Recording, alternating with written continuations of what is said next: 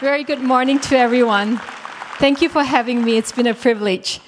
I've been eager to meet with many of you here, and very thankful that we get to share this morning together. Both Pastor Brett and Cynthia are dear friends and God's treasure to me, and I consider them just a gift to my life and something that I will cherish all the days of my life. And I love the community here. I have limited time. Otherwise, I would, really get to affirm and share all the different people here that really touched my lives over the last few years. I love our community here. I stalk you every Sunday night, my time. I either do the first service or second service, depending on my Sunday nights. But thank you so much for letting us be a part of it. And thank you for inspiring me to love Jesus more. Each time I watch the services here, I'm inspired to do more and to give more to what God is doing on the face of this earth. So growing up in Sunday school, I took part in many Christmas performances at grade school. Every year there was a Christmas presentation. I remember one year I was Angel Gabriel. Another year I was a sheep. And I was also a tree.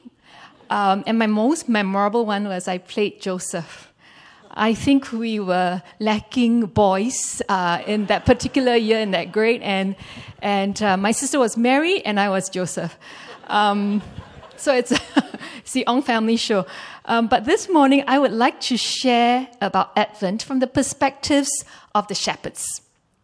And the message and title is, "The least shall be the first."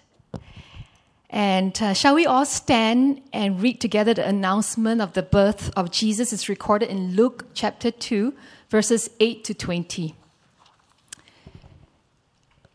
"And in the same region, there were shepherds out in the field, keeping watch over their flock by night. And an angel of the Lord appeared to them, and the glory of the Lord shone around them, and they were filled with great fear. And the angel said to them, 'Fear not, for behold, I bring you great news of great joy that will be for all the people.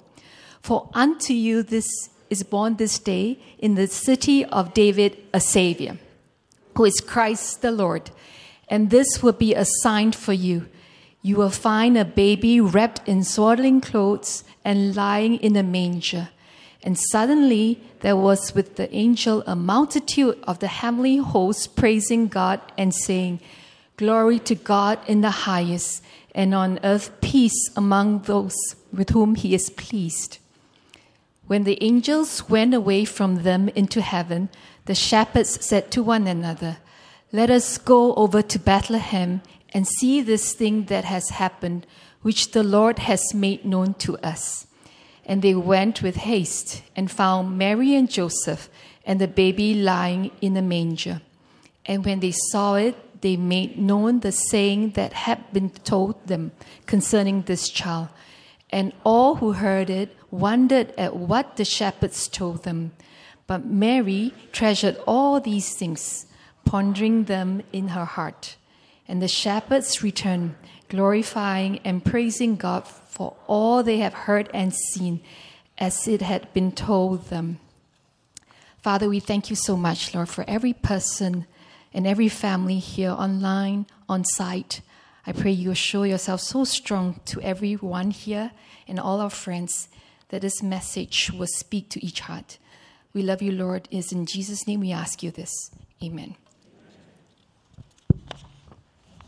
So every Christmas, I bring out all my Christmas books. I have many of them, and I reread them at the start of the season in December and through to Christmas. A favorite book of mine is The Power of Christmas Prayer by Stormie Omartian. And I will go back to read the stories of old. I reread and re-understand the realities of the different people in scriptures: Mary, Joseph, Zechariah, Elizabeth, the wise men, the shepherds.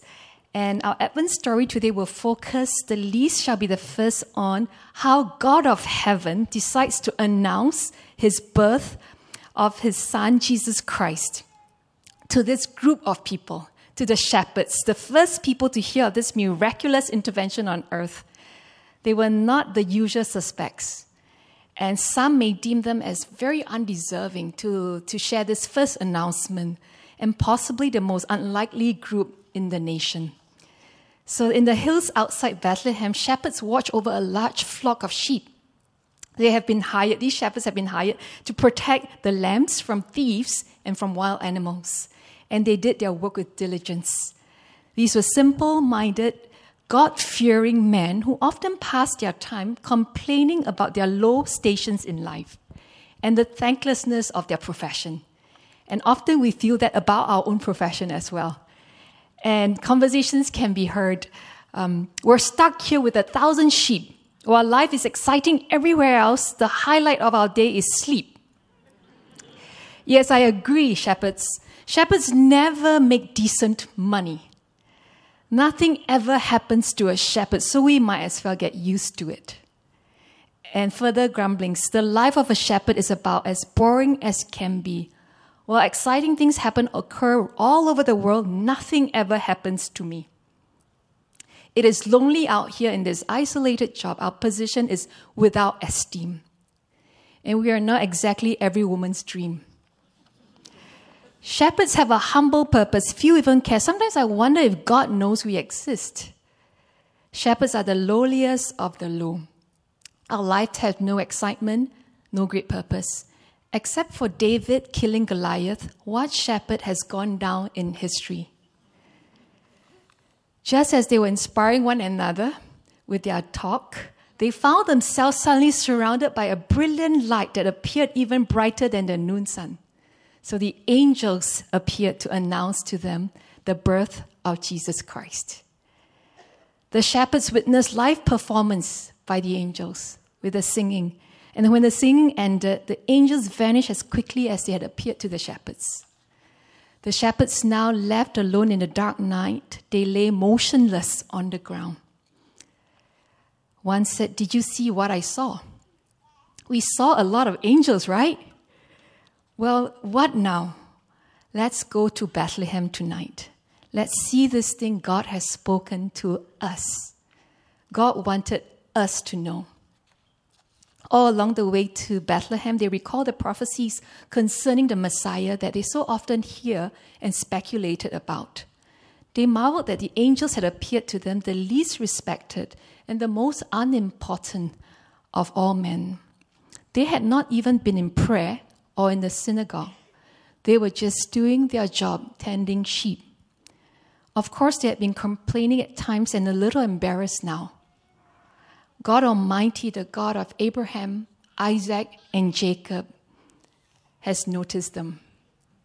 Perhaps shepherds weren't as obscure and insignificant as they once thought. Turning off the main street, they were surprised that the rays from the star was directly over a stable. They found Joseph, Mary, and baby. Prostrate on the ground, Mary knew these simple shepherds sensed the glory of God over the child. The shepherds stayed bowed down before the child. Their earlier complaints were far from their minds. Their dissatisfaction with life no longer in their memory, for they were in the presence of God. They knew it, and they needed nothing more. Tears of joy flowed down their rugged cheeks, ever-increasing waves of joy. These men had seen the face of God, and they would never be the same again. Their souls in perfect peace. And why wouldn't they? They were just with Jesus. So many of us here are able to identify with the shepherds before they came to know Jesus Christ and seen him in person. And we find that the things we do mundane at times. And sometimes we wonder if what we do even matter. The feeling of being insignificant is also not unfamiliar to many of us. And the constant comparison with others, the envy, because our flesh in its default mode has a tendency to compare. Comparison by nature is rooted in pride.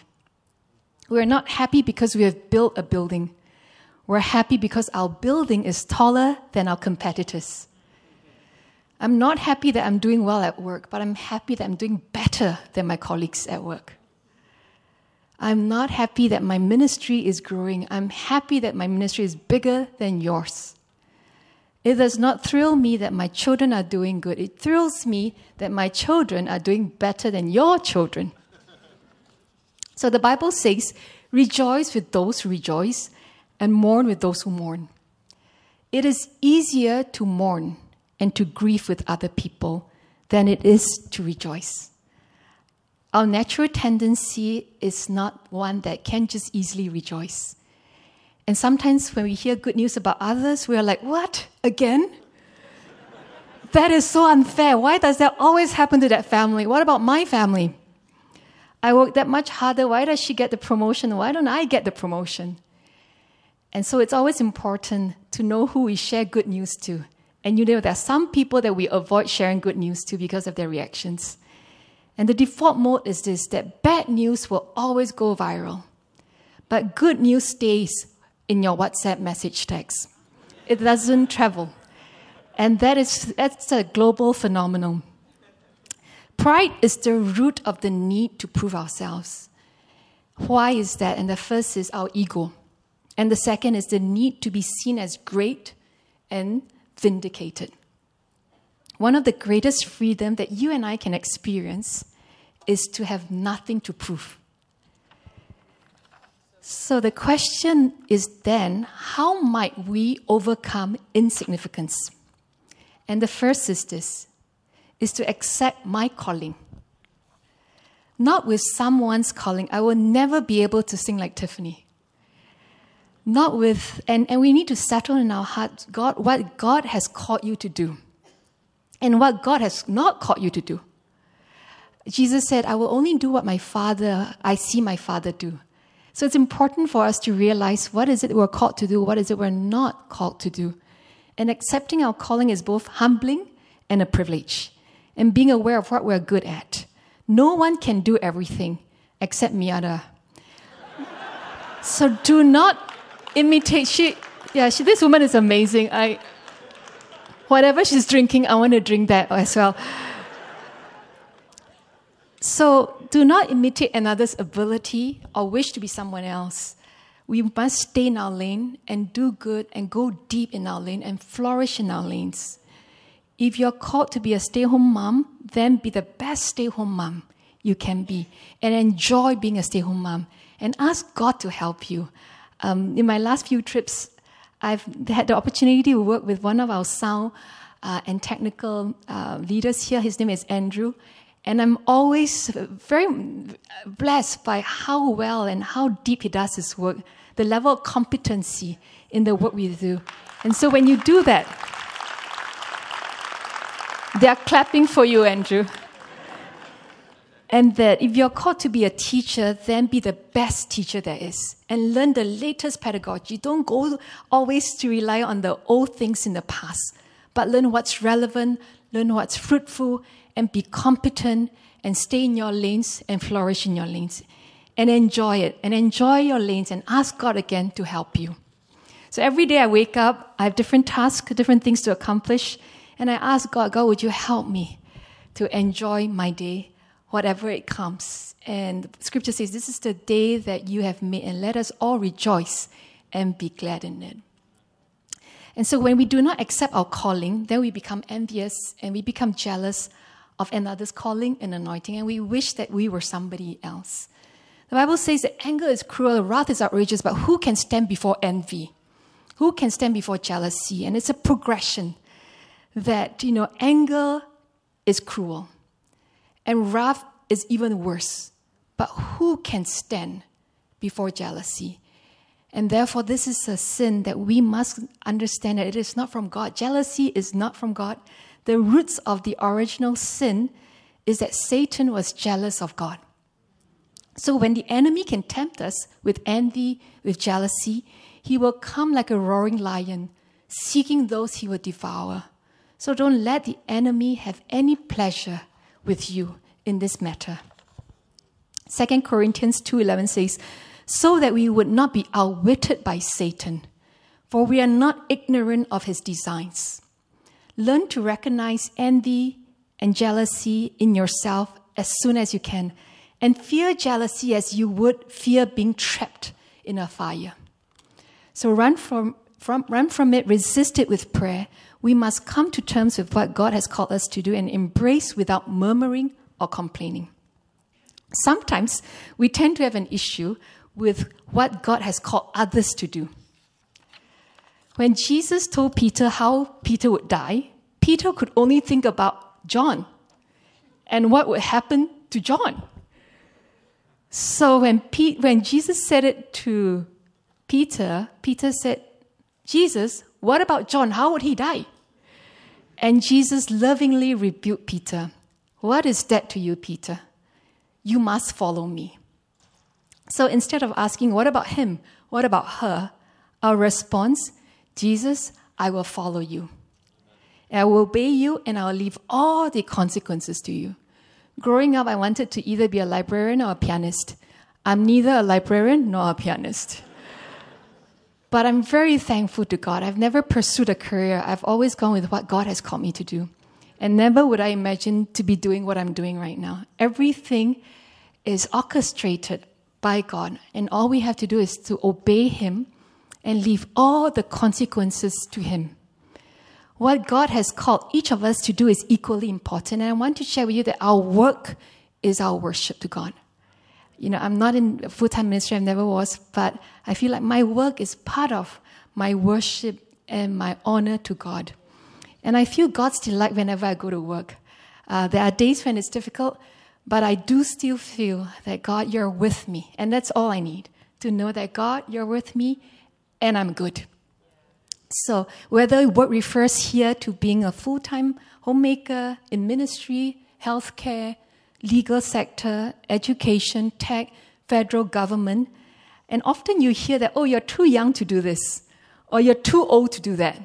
There never seemed to be a good time to do anything. So the truth is, your age qualifies you. It is because you're 67 that you're qualified to do this. It's because you're 22 that you're qualified to do that. So don't let people tell you whether you are able to do this or we're not. We hear God.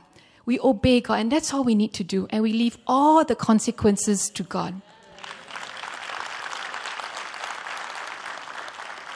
You know, the Bible says about Caleb when he was 85. He says, I'm still as strong as I am today when the day Moses sent me. And at 85, I recently celebrated an uncle's birthday at 98, and he's still working. And we have limited time on earth, and we never know how old we are because we don't know how long we'll live. So if you're 60 and you live to 100, then you're still very young. You have 40 more years to go. So you better be ready. And if you're 20 and you have another year to live, then you're quite old. So let's redeem time. And Songs of Solomon says to make every day count. If you want to have a good year, you need to have 12 good months. If you want to have a good month, you need about 30 good days. If you want to have a good day, then you need to spend your 24 hours well. I'm preaching to myself today. I don't always have spend my time very wisely. I'm in severe need for sleep, but God will help me. So the second point to how we might overcome insignificance is this: it is to know that God chose our inheritance for us. Psalms 47:4 says that He chose the time and place of our birth, our parents and our circumstances. We have no control over our birth. We did not choose our parents, God did. We did not choose the time and place of our birth, God did. So Psalms 139 says, for you formed my inward parts. You knitted me together in my mother's womb. I praise you, for I'm fearfully and wonderfully made. Wonderful are your works. My soul knows it very well. So this means that our brains were formed by Him. This also means that our intelligence was determined by Him, our IQ. So don't feel bad. You know, I tell myself, if my IQ is not high, that's not my fault. It is God. He's formed me. And so why be jealous of the person who is cleverer than I, when it is God who gave them their superior brains? But wisdom is different. Wisdom is to live life skillfully. Wisdom is the application of knowledge. Wisdom is deep understanding. And Proverbs instruct us to search out wisdom, to pursue wisdom, and to embrace wisdom. So growing up, school was very hard for me. I've always been a slow learner. In grade 1, I would get a report card. It would be, Rachel is a nice girl, but slow. Grade 3, Rachel's a nice girl, but slow. Grade 5, Rachel's a nice girl, but still slow. And we agreed that Rachel is very slow. So by sheer miracle of God, I got into high school, to the great surprise of my family members. And eventually, when I went to college, everyone was shocked, there is God, and God is alive. But at youth group in high school, I remember this teacher. And she said to us that if you want to do well in school, you need to memorize scriptures. So I thought, okay, I need that. I've done everything that I could. So I started to memorize scriptures, and I still do today at my old age. And I've seen how that has helped me. And in Psalms, it says at Psalms 119 that you will be wiser than your teachers, and that you will have knowledge beyond you. And Psalms 1 says, blessed is the man who does not walk in the counsel of the wicked, nor stand in the path of sinners, nor sit in the seat of scoffers. But his delight is in the law of the Lord, and on his law he meditates day and night. And the promise goes, he shall be like a tree planted by rivers of water. Whatever he does will prosper. And King Hezekiah, it was said of him that as long as King Hezekiah sought the Lord caused him to prosper. And that is our hope. And that how might we overcome insignificance? The third point is this: every good thing I have is from heaven. And we need to recognize that every good thing that you have, the fact that we are alive today is God's food for us to be alive, to see, to hear, to be able to be present. And the disciples of John the Baptist came to John. They were very upset about Jesus and Jesus' disciples. And so John the Baptist, the disciples said, hey, John, guess what? Jesus is also baptizing people now. The Jesus that you baptized is now drawing crowds, gaining more disciples, and people are going to him. So do something, John. So John's perfect response in the face of comparison and envy is this. He said, a man can receive only what is given him from heaven. John 3. Every good thing I have is from God. Therefore, let my joy be full. He must increase, I must decrease. And this must be our life prayer, that he must increase, I must decrease. And what a perfect response for us to know that everything we have, when people tend to compare or envy us, this must be our response like John, that let my joy be full. He must increase and I must decrease. And count it all joy and dying to our flesh. The Bible says that no good thing will he withhold to those who walk uprightly. So with our calling, he opens and closes doors.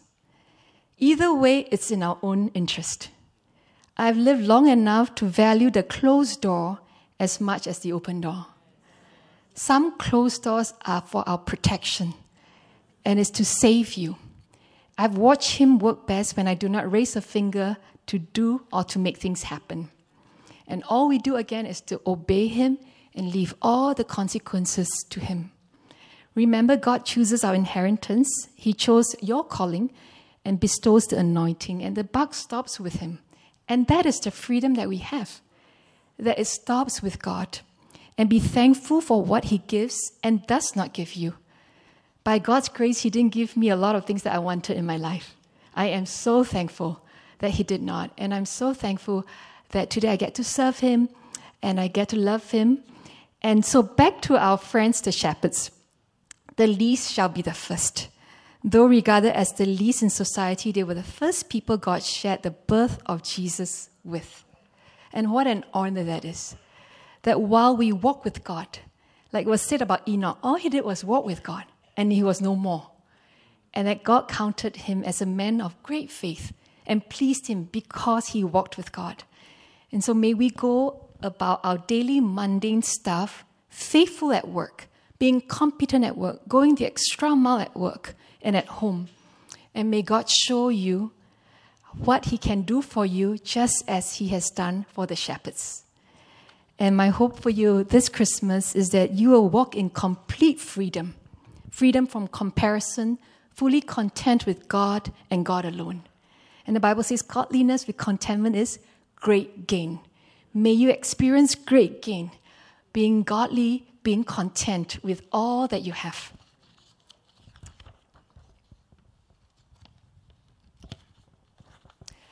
So I want to wish you well. It's been an honor to be able to share with you this morning. May the Lord bless you and keep you all the days of your life. And Merry Christmas and much blessings, peace, and joy to you and your family. Shall we close in prayer? Thank you, Lord. Father, we thank you so much for this time, Lord. God, help us to always obey you. And help us in times when we feel insignificant, that what we do don't matter very much. Help us, Lord, to remember the shepherds and how of all people group in the face of this earth, you appeared to shepherds. And God, you're so different. And God, you're always, always, always good. And we thank you for that. God, help us to love you more. Help us to honor you this Christmas by enjoying your presence, by thanking you for all that you have given us. You've given us everything that we need for our present and future happiness. So Lord, I pray you bless this church, this community, and everyone represented in this place, from the youngest to the oldest, Lord. I pray, Lord, that you meet all the desires of their hearts this Christmas. In Jesus' name we ask you this. Amen.